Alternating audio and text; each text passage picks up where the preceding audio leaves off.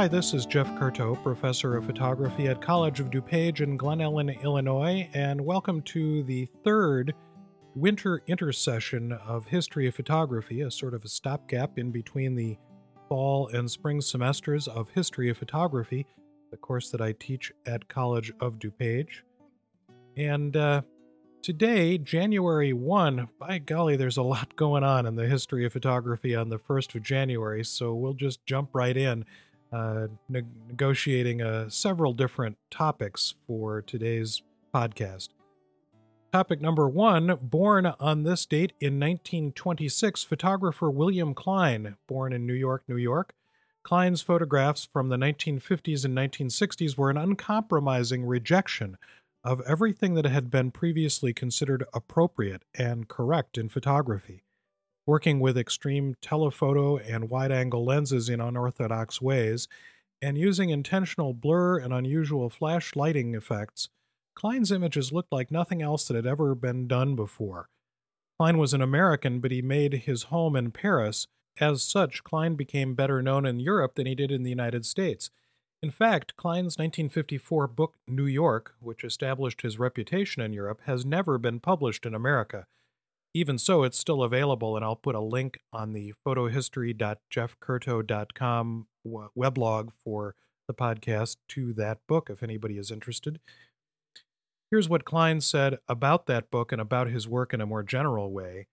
I was very consciously trying to do the opposite of what Cartier-Bresson was doing.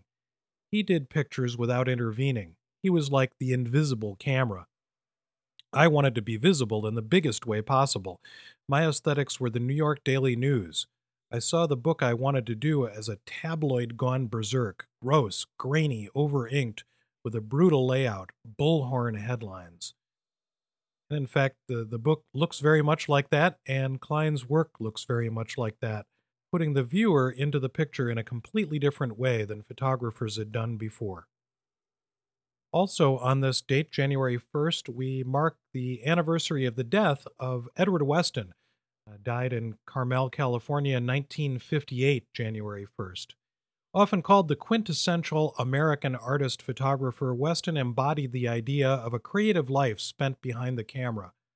Born in Highland Park, Illinois in 1886, Weston began making photographs in 1902 when he got his first camera as a 16th birthday present, and just a year later, the quickly successful young photographer was exhibiting his photographs at Chicago's Art Institute.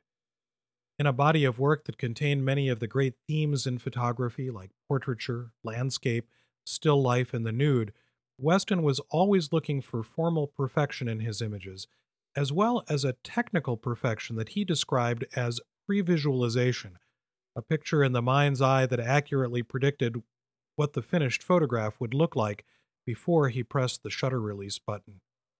He recorded his thoughts about photography and his daily life and the creative activity of a photographer in a set of journals that he kept.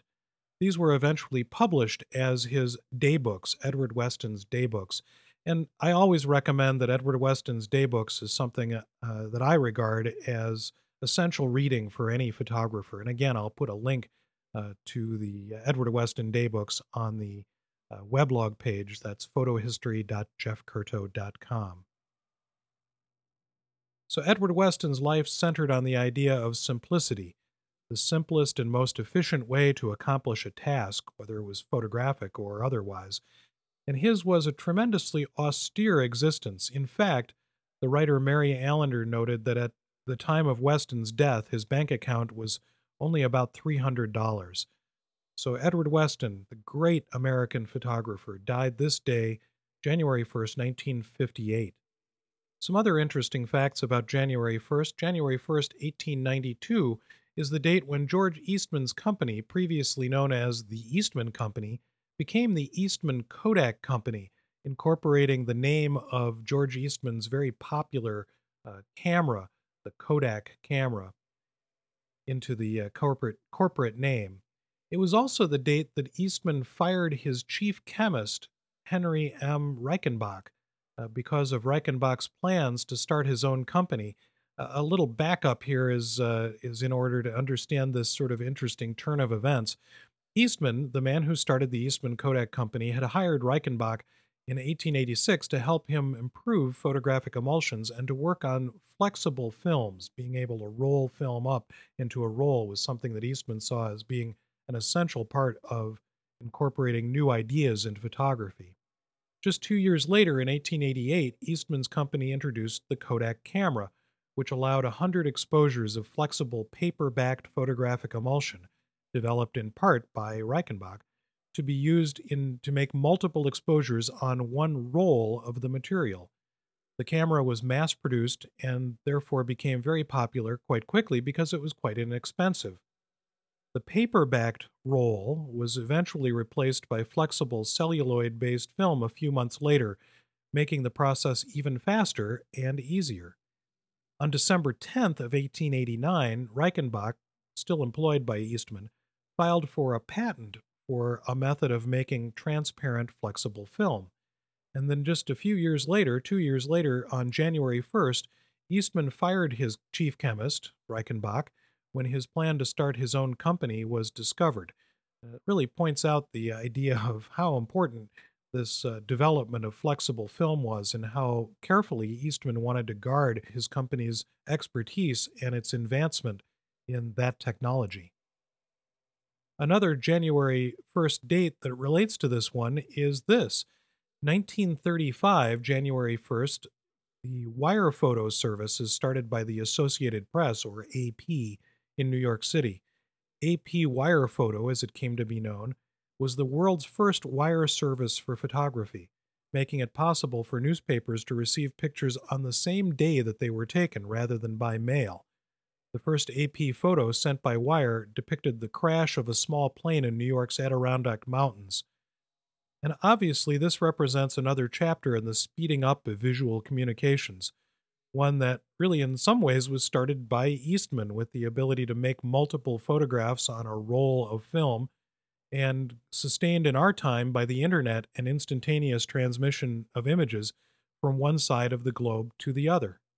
So here it is, January 1st, all of these different things occurring, the birth date of William Klein, the anniversary of the death of Edward Weston, the beginning of Eastman's Kodak company, and also the start of AP Wire Photos. So there we are. Thanks for joining us at the third installment of the Photo History Intercession, and we'll look forward to seeing you again in the next session. Thanks.